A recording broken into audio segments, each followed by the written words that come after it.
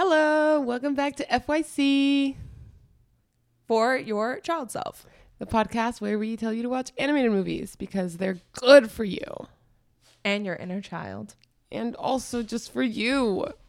And also your inner children are severely neglected and you guys need to start paying attention to them. I'm Alessandra. And I'm Victoria. And today we're reviewing or talking about The Boy and the Heron, which is a new Studio Ghibli movie. Also known in Japan as How Do You Live? Oh, I didn't know that. Well, there you go. Okay, Fun fact for interesting. you to kick us off. Yeah.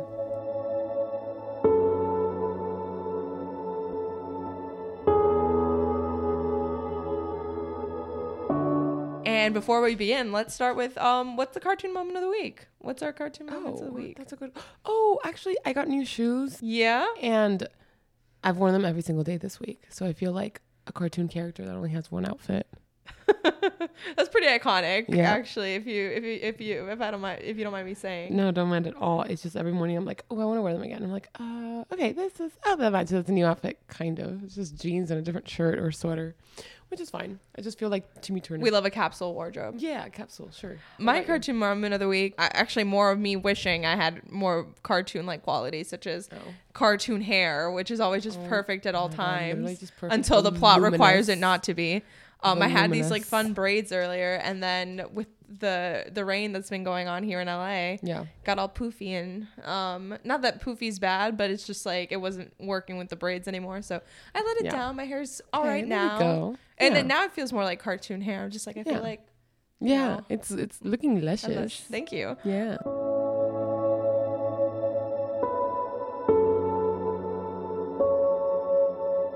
But yeah, we're going to be discussing, as we said, we're discussing Studio Ghibli's Boy and the Heron, written and directed by the master himself, Hayao Miyazaki. Coming out of retirement for this. Man comes out of a retirement like literally every other week. Every like time he's it's a constantly new going movie. to requirement. He's like, no, the world needs me. Yeah. And then somebody proves him wrong or right. Yeah. But yeah, I don't know what you found, but I found that the budget for the movie was like about $64 million. Yeah, I had a hard time finding the budget. So, yeah, me too. I mean, I believe you. Yeah. But it's crazy because then box office wise, it did amazing. Like literally took first place in the US box office its opening weekend, which is like the first movie to do so, like the first 2D animated to do so since Princess and the Frog in 2009. That is crazy. And I mean, it's like, and mind you, like a bunch of other animated movies and just like big like box office hits were in there. Like it beat ¿Cómo se llama?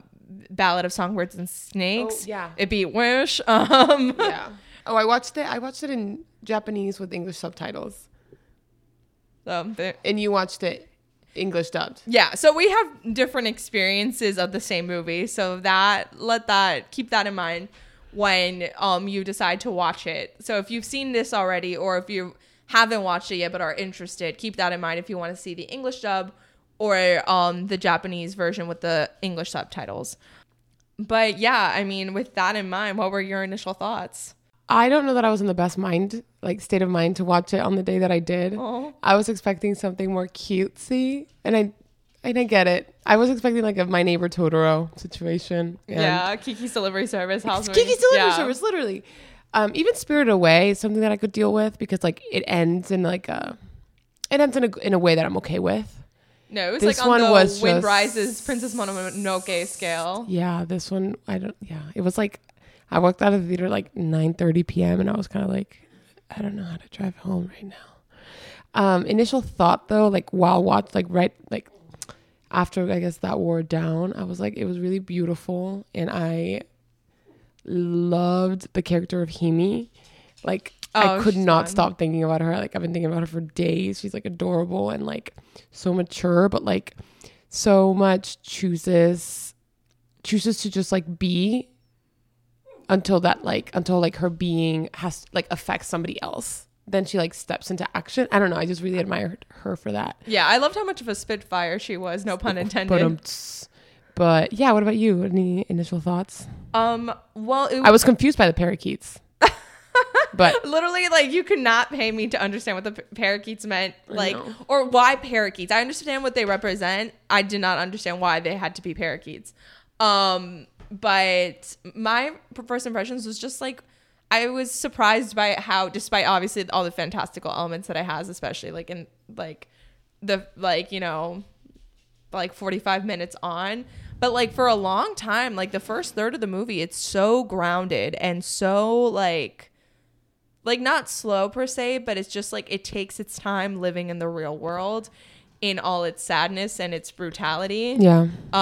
Before throwing us into the fantastical, which at times was also very brutal. Yeah, it's a full 180 though. Yeah, it's like in tone, a complete 180. Tone, color, lighting. But I did find myself like just enjoying every moment and just like, you know, like going through this journey with Mahito, who is the main character, who's played by Soma Santoki in the Japanese version and Luca Padovan in the English version, and his journey through like the grief of, you know, losing his mother. Yeah.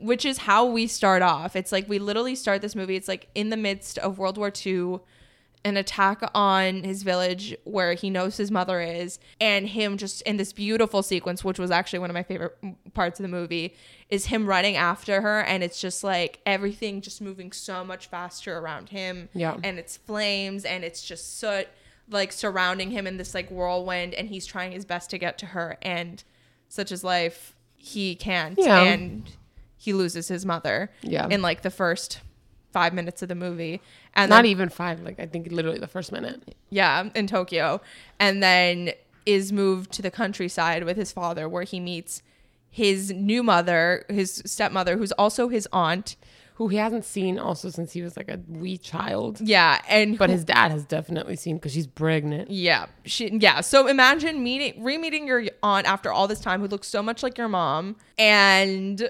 she's not only replacing your mom, but she's also pregnant. Fully pregnant. Yeah, with your sibling. So a lot of emotions for a kid to go through. And then being moved to this house in the countryside, far away from everything you know, in a house full of these interesting old people. Did you notice? I thought it was very funny because Wish was like going with the theme of like the 7 dwarves with like the 17. There were 7 of them. There were 7 maids. I had the same thought. 7 old ladies. Counting. I was like 2, 4, 6. No way. In the next scene, 2, 4, 6.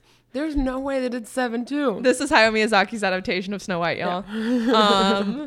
And then from there, we're like, you know, introduced to this like sort of like peaceful like countryside home, and like we're literally like walking like in real time, like, yeah, like not that it's not entertaining, but it is like it does take its time. I don't want to say slow because I feel slow has negative connotations, but yeah, like he's touring this house, which is like his mother's childhood home. Yeah. And weird. It took me a little bit to catch that too. I was like, because when he made this comment, it's like, oh, she looks so much like my mom. I was like, yeah, your dad's got a type. And then I was like, oh, wait, no, that's literally his aunt. Like, that is so, I hate that. Let's like, I'm like, I feel like we don't have time to unpack all that. Yeah, no, it's fine. I mean, but, yeah, and then he just has to go to school where he doesn't have a good time either. Yeah, picks a fight, which I thought, like it was one of those things that it was silent, and it was just like the audience like sort of burst into like laughter. Yeah. Oh no, not at mine. No, it was like literally they started laughing because I mean, kid literally just like starts a fight on his first day. No, he like fully did. And then it got more serious when I say like watch this, and then it's like, oh, he bludgeons himself. He bludgeoned himself with a rock. Yeah. Let me give my dad a message. And so he ends up staying home, and during this time, like he goes exploring like more and more of this house and meets a gray heron. Seems normal at first, but then not really. No, definitely not normal. Never seemed normal. Abnormal from the very beginning, right off the bat. Abnormal. And then he also encounters and he follows this heron to this dilapidated tower. Yeah. That he finds out was once built supposedly by his great uncle at that point. Yeah. And it sort of opens this up to like the more like fantastical, and then it's just like I'm convinced like you could not try to convince me otherwise. The whole rest of the movie is this kid, like this concussed child's like hallucinations. Oh my God, no, literally. Like this is this kid hallucinating through his grief. And I'm happy that that helped him. Yeah, I'm like, but yeah, that was. But no one else listening to this should think self-harm is the way. No. I think that's safe to say. But in this case of this movie, definitely therapeutic, as he ends up communing with this Heron, who is trying to guide him to his mother. Allegedly, so he says. He's yeah, mind you, little Heron. As we know, his mother is no more. And then you have and then eventually the Heron starts talking. And this Heron, who is in Japanese, played by Masaki Suda, and then in English by Robert Pattinson, who's had the most interesting career path I've ever seen. He's just getting his bag. He's got a baby on the way. Yeah, I'm so excited. Not that it's my kid or I'm gonna have any real like effect in its life, but happy for them. Yeah. But the Heron, played by these actors, states, Mahito, like, I like have your mother like come with me. I'll be your guide. To her. You didn't see the body. She's not. You don't have proof that she's dead. Yeah. So come with me. No body, no crime. No body, no crime. War crime. But anyway, so they end up in this tower. The Heron, the boy, or the boy and the Heron, one might say. The boy and the Heron, and the old lady Kiriko, and it's quickly unveiled as a trap. Or not a trap, but like an illusion. Yeah. I feel like it was a trap. It was a very Ghibli-esque moment creepy. With the fake mother. Yeah. Made out of like water. Tear waters. Yeah. Waters. Beautifully animated, but it is very creepy. And then the boy, Mahito, has had enough. Truly had enough of the Heron's nonsense and shoots him, therefore taking his flying feather. So at this point, the Heron has no choice but to basically like help Mahito until he gives him his feather back, and he turns into this freaky little guy that Miyazaki just loves including in his movies. Yeah, it's basically like a little guy wearing a heron suit. Yeah, but he is a heron. He is a heron, but he's also a man. And he has little heron feet. Yeah. Again, it's like a multi-dimensional experience. Like, I feel like putting it into words, like, is doing it a disservice. But some of the highlights, the Warawara, who are these unborn spirits that are being taken care of by a younger version of the old lady Kiriko. Who was in the tower with them. And got trapped. And she plays, like, this badass, like, pirate-esque lady fisherwoman. Yeah. And who protects Mahito and the Heron and hosts them while they're facing off the noble pelicans who are eating the Warawara. Literally.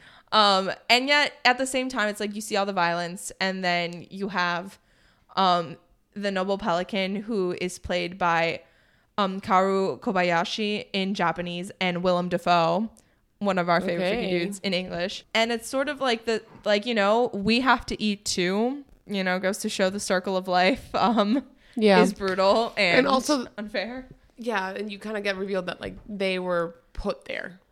Like they didn't ask to be there. There's no escape for them. They just have to be. And they have to eat. Survival of the fittest. I think it's like in there for a reason. We'll like discuss it. Yeah, I just want to mention it because it'll come up later. No, exactly. That's also the scene where we meet Lady Hime. Mm-hmm. Kind of. We find out about her. Well, we meet her because she's the one that stops the pelicans. Yeah. She's the one that like K-words them. Mercs. Using her fire powers. She's like the Lady of Fire. And she's played by Amyon in Japanese, and then Karen Fukuhara from The Boys in English. Mm-hmm. And she's the Spitfire that we were talking about earlier. Yeah, my favorite character. Basically, from then on, it's just like continued like quests. They have to like go past these parakeets in order to like find Natsuko. Yes. So so Mahito's mission is to find his mom. Yeah.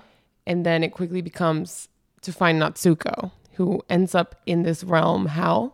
She just ends up. She just ends up there. She also wanders. And so then Mahito's father ends up having to look for both of them. Yeah, so basically in the real world, both Mahito and Natsuko are missing. And then in this fantastical world, Mahito's new mission becomes to look for Natsuko instead of looking for his mother. So like this is, I think, one of the most beautiful parts about the movie is like you start to see his like selfishness dissipate. Is that a real word? Dissipate? Well, yeah. Dissipate. That's a word. Okay, great. You start to see it like dissipate, and like he has to overcome his grief. Overcome his grief and like continue to refocus on the present, which is the present is Natsuko, who is his quote unquote new mom. He knows to some degree that like his mom isn't there. So like refocusing on Natsuko and the baby is him accepting the fact that he's not going to find his mom. He's not going to be able to bring her back. Exactly. And so as we continue, we meet these like parakeets. Again, don't know why they're parakeets, but they're definitely fascist. I'm so confused. I was like, people were saying it gives Imperial Japan, but with the Il Duce like signs, I was like thinking Mussolini with the parakeet king. Fair. They had the signs. It looked like German. The Il Duce or like, or I didn't, they had little signs when they were at the parade. I know they had the signs like rooting, because I know that there was one that said Il Duce, but I don't know what the other sign said. Though I will take your word for it. Yeah. So I think it just represents fascism as a whole, and then this violence, because they're like, these parakeets are depicted as like bloodthirsty beings that will eat anything in sight, like boy, heron, pregnant woman. Like they are bloodthirsty. They have their knives sharpened. They're terrifying. They have their pots boiling. They're ready to eat these kids. Yeah. Like the only way out of this world, he realizes, is to go find granduncle, who, according to myth, had gone mad because of the place, but was the one that created it, but was also one that ends up controlling the world, and he's still alive within the realm of whatever the hell this world is. Whatever this world is. I'm not gonna lie to you, this movie is still not 100% clear to me. All I know is that it's cool. Yeah, it was beautiful. It made me think a lot, and don't pretend to have the answers. Yeah. Nobody here can really truly have any answers. If you want something deep, definitely go watch this movie and then think about it for the next 2 weeks like we did. In confronting his granduncle is like, I basically brought you here to pass on my role to you. Yeah. Which is building this world. This is kind of where the order in it. Where you like get revealed that like Mahito was lured into this world by this old man, because he's like, I'm on my way out. You gotta take over for me.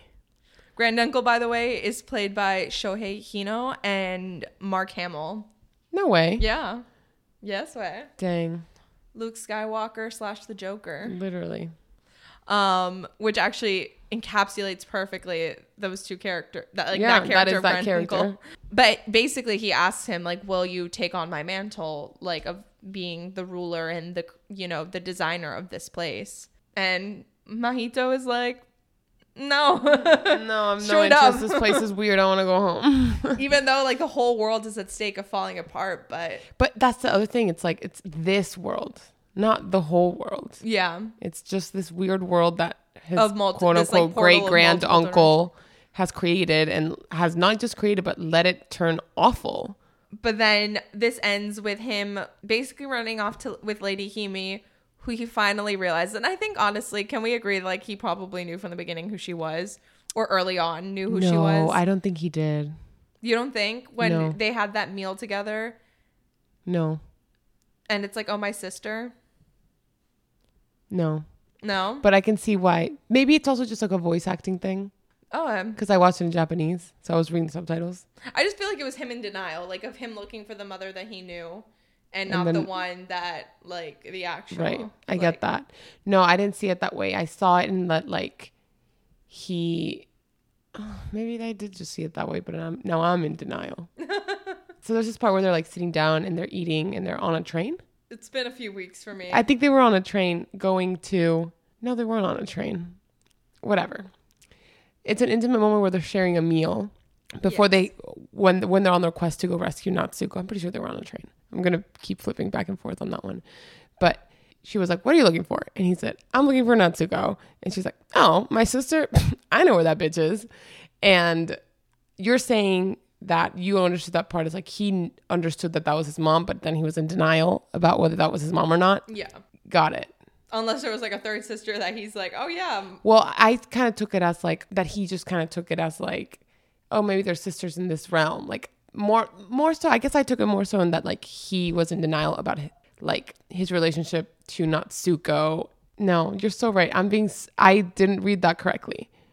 Because I was confused. I don't necessarily think it's like, again, it's like interpretation. No, yes, but I was also confused about who Natsuko was. It took me a while to realize that was the aunt.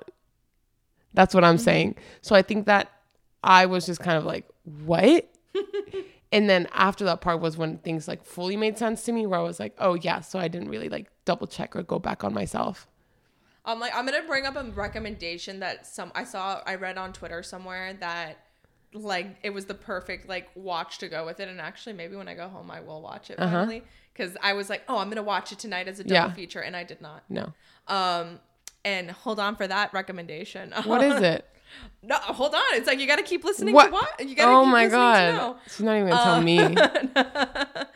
But whatever, it's fine. Did you have a favorite part of the movie? I think it was, like I said, the moment he's like this moment where he's just like in slow motion trying to save his mom. It just feels like very nightmare-esque, and it's also at the beginning. Yeah, in the beginning. I thought like that was like it was animated so well. Yeah. And apparently it's one of Hayao Miyazaki's like, you know, OG animators, and like he's done this sort of sequence before in like another Ghibli movie that it was very like similar like cinematically, but it was just like the way it happened now, it was just like you can see the advances in 2D animation. Yeah. It was just like an incredible sequence. Right. And it's just like, again, it's like such a heartbreaking start to the movie, and like immediately sets the tone. It's like for like what this like the dreamlike quality of it, that slash nightmare, that it's just like, because we enter this world of like fantasies and like dreamlike things, and then it's just like real life at its worst moments can sometimes feel a lot like that too. Dang. And even though it's like the most grounded moment of the movie, it's like the realities of war. Yeah, that is like the one, right? Because in such a fantastical movie, that is like the one like really gut wrenching, like cold open to some degree. Fucking cold, indeed. How about you? What was your favorite part? I really liked, and this is going to be weird, I think it's just because it like gave me anxiety, but like in a way that I could manage it while I was at the movie theater. The part at the end when they're looking for, when Himi and Mahito are looking for the grand uncle and the parakeet king is chasing them. Oh, that's and they're like going through like, I don't know, these like spaces that like these liminal spaces that are kind of like you feel like you've been there before, but it's not a real place. Like that, I really like that part. Like both visually it was stunning, like sound wise it was so silent. I was like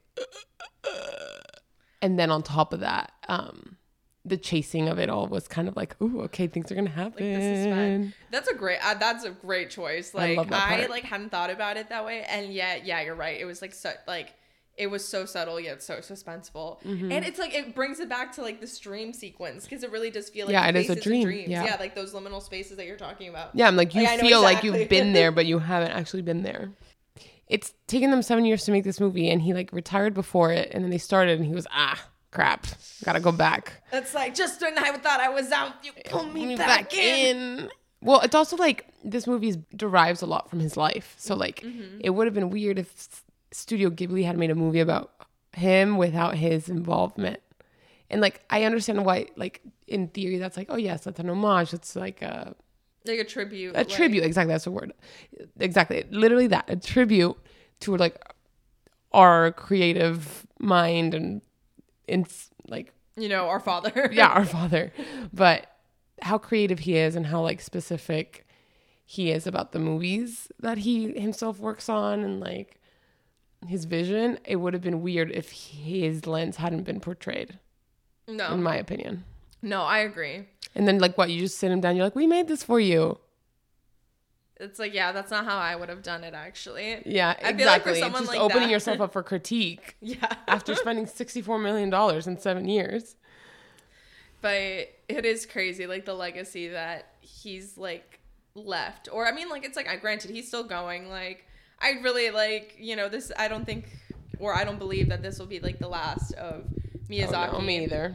I think this movie really is going to revitalize the trend. Do you know how they paid for this movie? How? That's why the licensing distribution for all of the other Ghibli movies. Oh, like what, through Max? Because that's that's the hub. Yeah. Thank you. I know, literally. So if a few things. Truly, like if anyone has ever gone, and I've been I've seen Geeky Delivery Service and Spirited Away rewatched in theaters. Like that's what funded the making of this movie. Hell yeah. Yeah, I think that's a cool. I love it. It's like, no, Ghibli funded itself. Like. Ghibli, yeah, it literally funded itself and like got all our little capitalist tendencies into action. He said, work for me. And you know what? It paid off. It did. Quite literally. Like, again, it was number 1 in the box office its opening weekend. Oh my God, which is, again, so rare for an animated movie.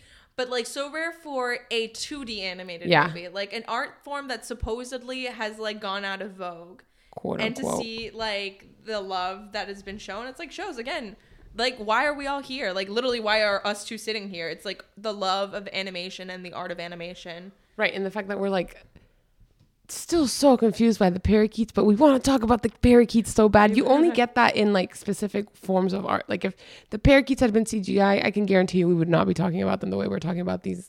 Well, you know what the parakeets reminded me of? What? Hear me out. Oh boy. It seemed like they were like a combination of both the birds and the pigs in Angry Birds. God.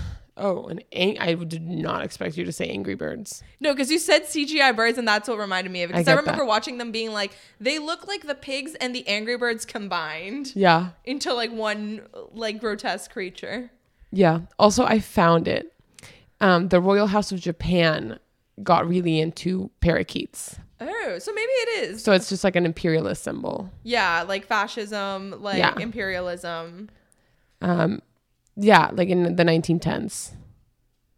Huh, the more you know. Thank you for that fun fact. Or not so fun fact, but important. To this day, Japan has a strong following of parakeet fancies. What was the message of the movie for you? Or what was like your biggest takeaway from the movie? Actually, before we talk about that, I do want to come clear. I hate Mahito. Really? I really disliked him.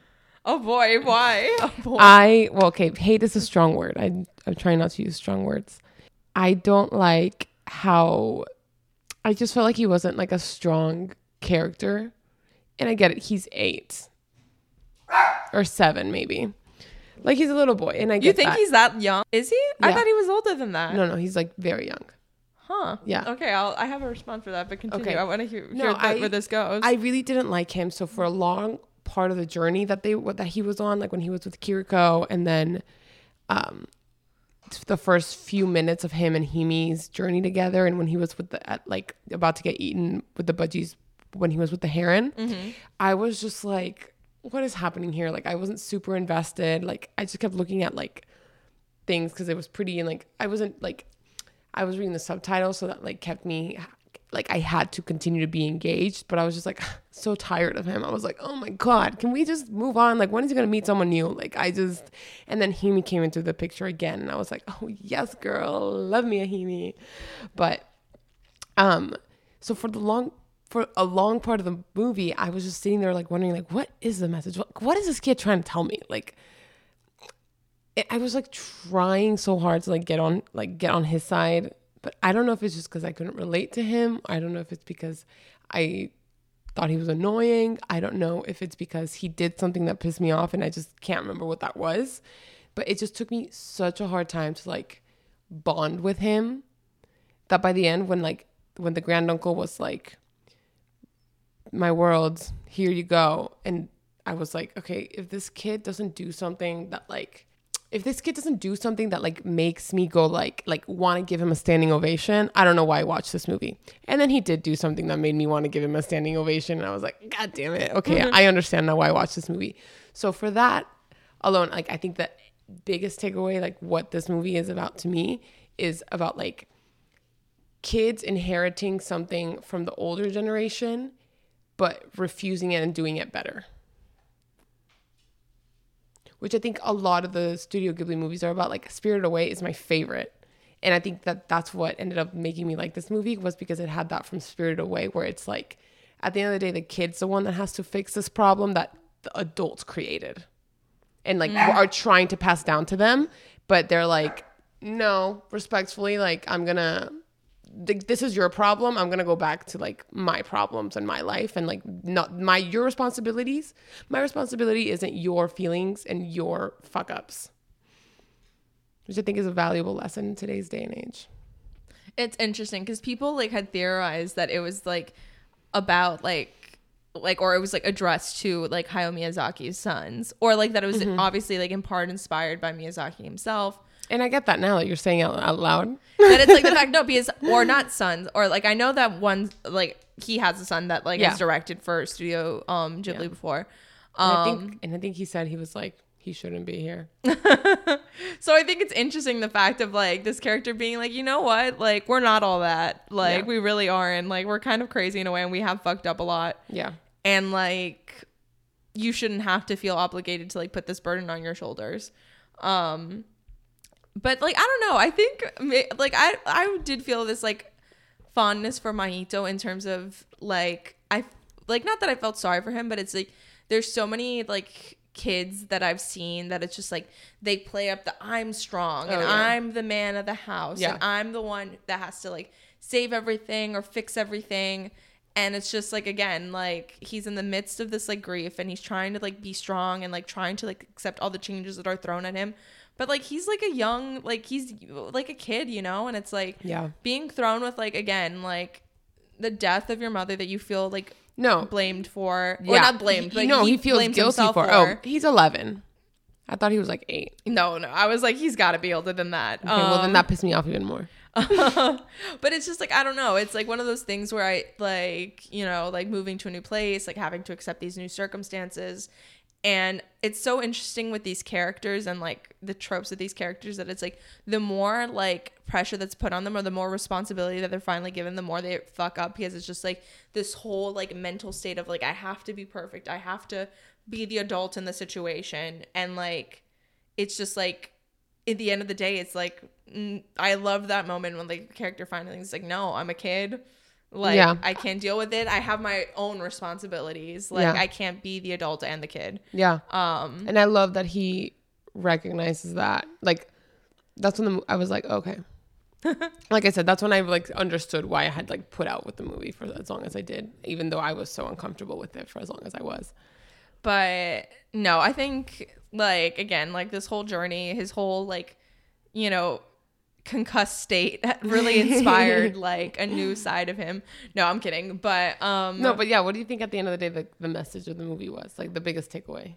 No, I mean, I think it's, again, like I think it's about overcoming grief, about like, or not, it's like the themes, it's like the fact of like the balance of life, of like, you know, that life inevitably is like, can't be perfect, like it, like, you know, there are beautiful parts of it, but like, you know, the violence, the war, like encroaches, and it tends to like end up like it ruins like everything it touches. And I don't think that's necessarily the message, but it's just, what do we do in the face of that? And like how do we respond? And I mean, at the end of the day, like, granted, like this ends with him turning down granduncle's like offer, like literally and him dismantling like going back, the world, literally allowing the old world to fall apart, and go live his own life. And he like eventually, I mean, he ends up returning to his own and like accepting his role as like dutiful son to Natsuko, who he accepts as his mother, his new sibling, becoming his new sibling, who he takes responsibility for and shows like love for. And like eventually, like again, he like, we leave him going back to Tokyo, and like completely, again, it's like shifts of change, and it's just like, how do we roll with these changes? How do we make and therefore allowed to unmake our own worlds in our minds? It's just like it's like, how do we like deal with change, and how do we like show like endurance through all that? And I don't know, now that I'm saying, I'm just like letting it out, but I'm just like, yeah, it kind of is, because in a way it is Mahito's world that is just like falling around him, and then it's just like, sort of like, again, accepting that things fall apart. Yeah. But not seeing it as a true end. I think it's really interesting that you took the message of the movie to be a little bit more like through Mahito's lens, but because I disliked him for a long part of the movie, I needed like the more general sense of it. Because like both of these things are very much like displayed from the very beginning too. All the adults are just piling things on him and expecting him to be okay with it. Like he gets into a fight at school and they're like, oh my God, what kid beat you up? Instead of being like, my kid might have some adjustment issues. This might be a little bit unresting. I swear. You know? And it's like, Mahito's dad, he was the one that pissed me off. Oh my God. He was just like, here's your aunt who's also my new wife and also the mother of my new child. Let me drop you off and go to work. Yeah. And like, hey, isn't it great? Like bringing in the warp. It's just like, he pissed me off.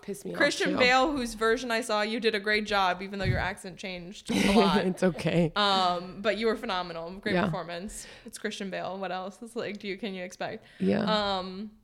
But Mahito aside, we've talked about the boy enough.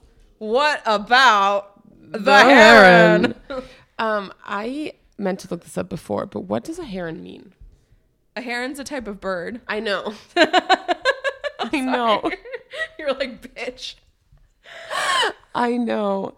Heron sightings often represent spiritual meanings of stillness, abundance, opportunity, and harmony, of which this heron meant none of that. He's literally like... I just feel my blood pressure rising right now thinking about this fucking heron. The most delightfully chaotic, like... Quirky. She's a quirky girl. She is a quirky girl. I love that like scene with like Kiriko, Mahito, and the heron where it's like, you know, in the tower. No, the one about it's not in the tower. It's like when it's like younger Kiriko and it's like they're having the meal and it's like, oh, what's a lie and what's the truth? Oh, like you tell a lie or is it the truth? And it's like a lie, truth. And it's like, oh. Yeah. I don't know, the English version played out like really funny. Okay. It's just like I thought it was a great role. I think it's just like so funny. Like it's just like how he's like sort of this like slippery character who, you know, like you never know which way he's leaning, but like at the end ends up proving his like loyalty and just, I don't know, being a fun, freaky little dude. Yeah, I loved his character development. It was really good. It went from being like, even like the moment he was just a heron before you found out anything, I was like, he's up to no good. And then he was like, hi, I'm up to no good. And I said, I knew it. I was like, what is going to happen? And then at the end, I was like, gosh, why don't I want him to leave? I was like, wait, I'm really sad. That's like a great consensus of that arc. Yeah, no, that was the arc in, or whatever. We love that guy. We loved him. I really did. I think he did a great job of like being helpless when he was actually helpless and then being this adult in the situation when it was just him and Mahito. Yeah. Which I think is hard to do because like in most movies like this that are so like character driven, they have like a sidekick and then that side, you know, it's like a silent sidekick. It's like a buddy, yeah. Yeah, but it's like, you know, like a Pascal Entangled. Oh, I know what you're saying. Okay. You know, it's like kind of like someone that like, it's great when they're there that one time because they can actually help, and any other time they're like totally useless and like you could even not like have them on screen and it would be this, nothing would play out differently. Like they're just literally there. But I love that he was like such an active component, even though like maybe he wasn't actually doing anything to like further the scene itself. He was annoying me to the point that I needed the scene to be furthered, which added to like the viewing experience of like, this poor kid is doing what now? And on top of that, this man is like, this Birdman is like just being the worst or being the best. Like he was just so like 180. Like there's never like, even though he's a gray heron, there's no gray area with him. It's like the trickster character, like the transformer shapeshifter. Yeah, that's exactly what it is actually. And I just appreciate that character being there.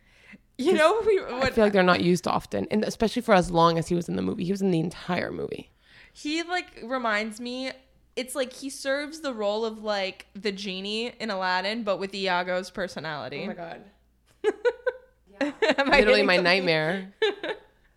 I can't watch Aladdin that often because it stresses me out. Because of the genie or because of Iago? Both. I'm like, it's just that chaotic, like. It's like chaotic. It's chaotic neutral. It's chaotic good and chaotic evil. And he is just chaotic neutral. Yeah. That's crazy. That's a good way to put it, though. Have you seen Grave of the Fireflies? I have heard of it, but no, I have not seen it. Okay, so Grave of the Fireflies has to be one of the saddest movies I've ever seen in my entire life. That has to exist. Like, it's... Do you know what it's about? No. Like, I literally... Yeah, like, that's fine. I've seen GIFs of the movie. I know nothing about it. Basically, this boy and his sister are orphaned during World War II in Japan, of course. And so he has to take care of her. And it's like... You've seen, like, how sad the Studio Ghibli movies get. This one has all of those sad scenes back to back to back without any fantastical elements. So it's just even more sad.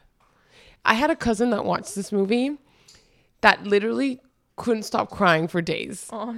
Yeah. And then my sister watched this movie and couldn't stop crying for days. And then I watched this movie and I was like, nope, not gonna do it. Can't. So I watched it in parts. I watched like half of it one day, and then a few days later I watched the second half because I was like, this is tugging too many strings. But the director of that movie was Takahata, who was like Miyazaki's like best friend, like growing up, like their whole life. But he died in 2018 while this movie was in production, and the granduncle character is actually based off of him. Interesting. Yeah, or that's kind of what I found. That like kind of changes things in meaning. If that's I'm sure like maybe there's like layers to it, but like it's like almost, could we ask if like, again, like we were like saying, it's like Miyazaki and his son, but is it maybe Takahara, you said? Takahata and Miyazaki himself as Mahito, like sort of like this legacy. Yeah, I think it is safe to say that it has a little bit more of that like so in the way that like Himi's character is the mom, how Himi is the mom younger meeting the kid at the same age, like how that is like a relationship that happens. I think it's also kind of like Miyazaki as a kid meeting his friend Takahata once he's passed.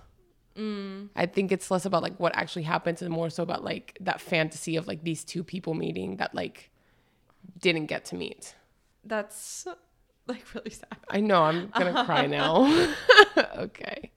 I think is Grave of the Fireflies, that's the one that like that the opening scene that I was talking about, the one that's like my favorite scene in the movie. Doesn't it take inspiration? I think from so. That? Like one of the scenes in Grave of the Fireflies. Yeah, because I think something that someone on Twitter recommended as a great double feature was this movie and Petite Maman, which is Celine Sciamma's like, I don't know if it's her latest movie. It came out, I think 2021. Yeah. And I feel like it came out way more recently than that, but that's because that's how long I've been telling myself I'm going to watch this movie. Oh, I get and it. I told myself I'd watch this movie and I didn't, but now I really want to. And you should. Which is like basically like a similar premise, like a young girl like basically meets the younger version, like this version of her mother who's like the same age. Yeah. And like their friendship and nothing, just thought I'd point that out. So like a movie rec in addition to this movie rec. I love that concept though, because it's like our parents were all our age at some point. Not just that, but also like this, like in Petite Maman, like this kid grew up to be the parent of this kid. Yeah. Right. So like to some degree, like that, those two kids have already played together. They've met. Yeah. They just like now it's like a bit more like in this fantasy, it's more physical. So this is the same way. It's more like, it's like the mom grew up and then got to meet the son and they had a relationship. So it's like now like the closure of it is to meet the younger mom. Yeah. And then same with the granduncle character, like, but kind of like in a Back to the Future kind of way. It's sort of like Benjamin Button. It's like Benjamin Button-esque. You've met like Marty McFly giving. You were at your end meeting me at my beginning. Now I'm at my end meeting you at your beginning. Exactly. That's literally it. Is that from something? You just said those words out of your brain. Well, I mean, it was based on like the thing I'm stating, like what was there. I get it. Yeah. Okay, damn. And that's why she's a writer, you guys. I can go through discussing an animated movie without talking about the music. The music, yeah. And Hayao Miyazaki's greatest collaborators is Joe Hisaishi, who like has composed, I think, all the Studio Ghibli films. I think so. Maybe. Or practically all of them. At least all the ones that he's directed. Like, he's known for such iconic scores. And it's interesting because I thought, like, people were, like, saying that it doesn't hit as hard. And I think that it did. Or not that it didn't bang, but it was just, like, I really loved its subtlety. It was just a very, like, gentle, like, soundtrack. I don't know. I liked the qualities to it. It was just, like... It took its time, like the movie, to like get to its like greatest like moments, I guess, of musicality. Maybe it's because I watched it in Japanese, and so like I would read sometimes I'd read the subtitles a little bit faster than they were saying the words. But I like really, really vibe with the music. Like you saying that, like some people were like, "Oh, it's not hitting us hard." I totally disagree with that. Like I thought that it slapped. I'm like. Yeah, I'm just like, you fucking... And, like, apparently, like, I was reading this, like, later on after I watched it. Joe Hisaishi said that he didn't really consult much at all. Like, Hayao Miyazaki just, like, gave him free reins to just do whatever he wanted for the score. And it was just like, we'll reconvene after. Yeah. And then he came up with this. Yeah. Oh, that's so good. I like that. I just love, like, the choral... I don't know, the choral arrangements were, like, really... Yeah. And even, like the movie was scary at some point, and like the suspense and the chasing of it all, like on the parts where like the music had to be quiet and it was so quiet, I was like, what's coming next? And then it would come and I was like, bam. Yeah. Like, I don't know. I just felt like, yeah. It's these like layers of mystery on mystery. Yeah. Yeah. It was very suspenseful and I like that. But anyways, I just wanted to touch on that before we rated it. How do you think it stacks up as a Studio Ghibli film, and how would you rate it in general? I'm going to give it does it stack up as a Studio Ghibli film? Yes, because it's just as sad as all of the sadness and all the other ones are. This one, I'm going to give... I'm going to give it an 8. All right. I'm going to give it an 8. I think that's a fair enough rating. I think I'm going to go... I don't know. I don't want to say fully timed, but like 9.5. Like it scores pretty high for me. I think it like shows some great like mastery from like it's like one of the greatest like animators like of all time, and it's just like again it's like putting all of his like themes. I think it's just like a great like summarization, or not summarization, but it's just like a great amalgamation of all like his greatest like hits, all the things that have meant the most to him, and it's sort of like. Again, it's like acknowledging like his own mortality, acknowledging like the liminality and like how temporary this world is. And like he acknowledges like it's like it'll all come crumbling down one day, like whether it's now or like. And at the end of the day, everyone is going to be okay.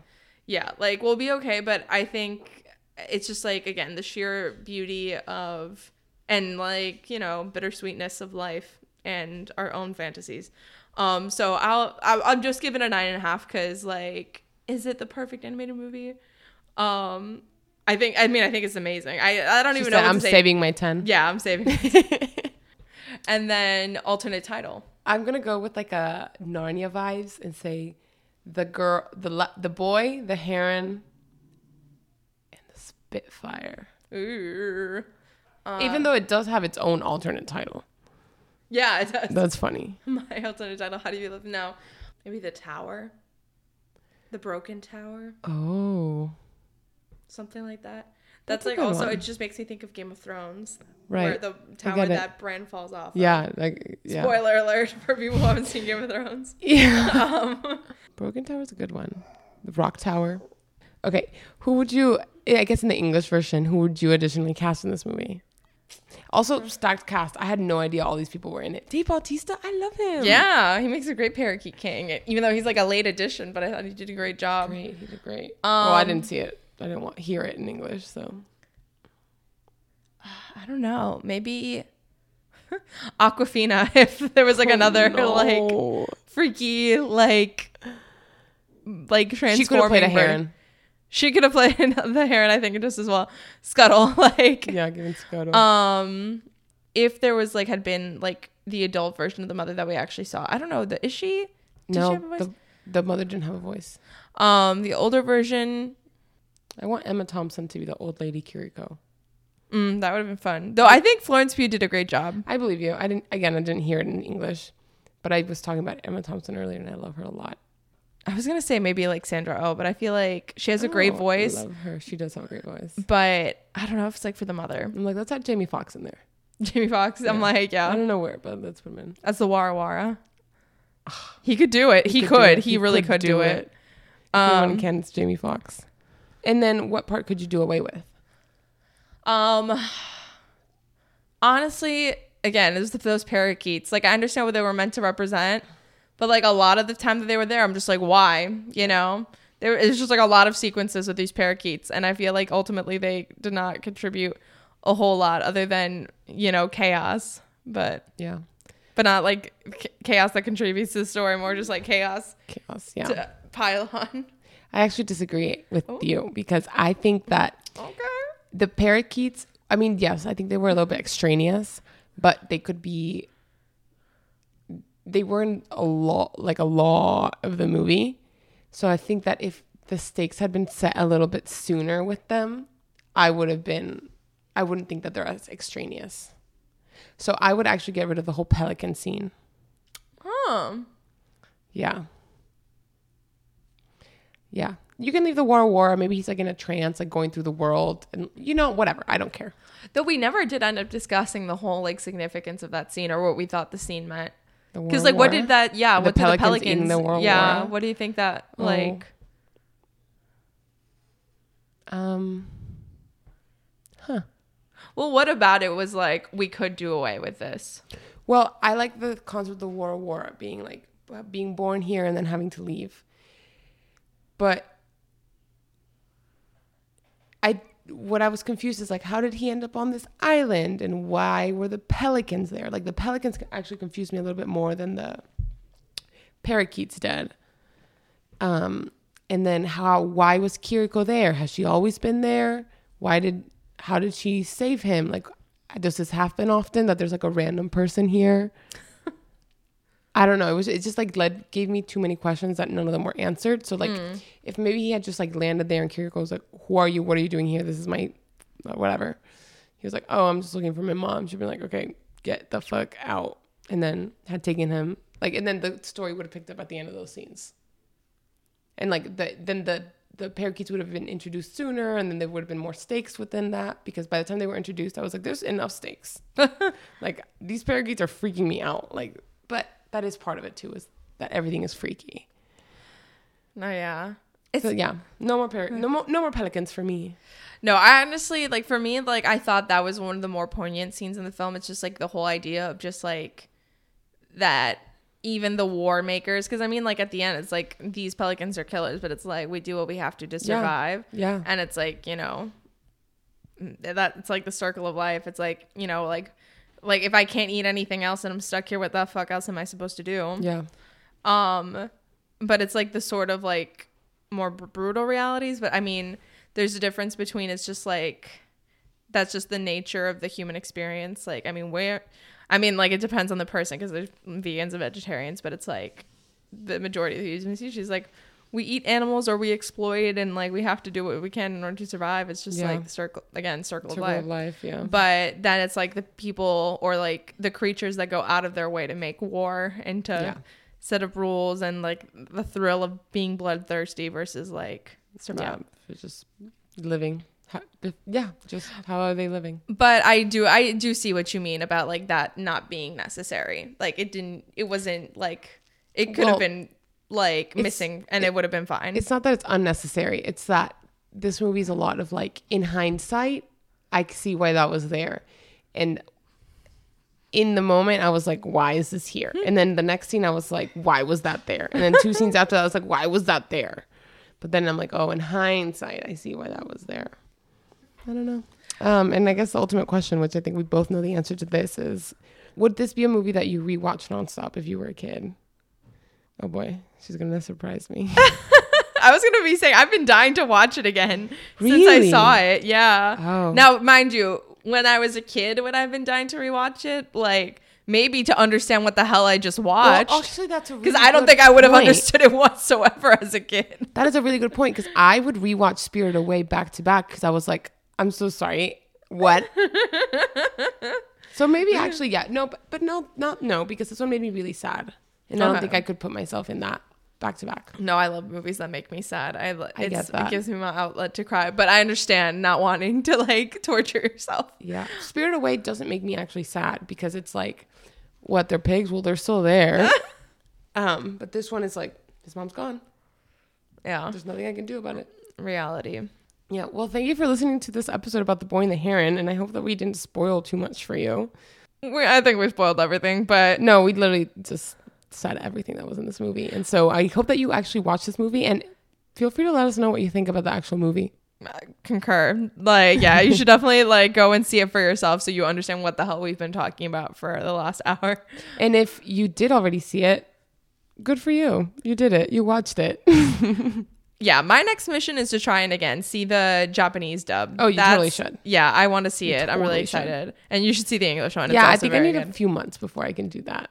Fair enough. Yeah. So we'll touch base. But yeah, so this is another episode of our Oscar nom miniseries within the season. As Oscar season comes up, what do you think it's gonna be? Like, where do you think it stands in terms of like chances of it winning? I think this Best one Picture could totally win. Animation, I mean. I think it could totally win.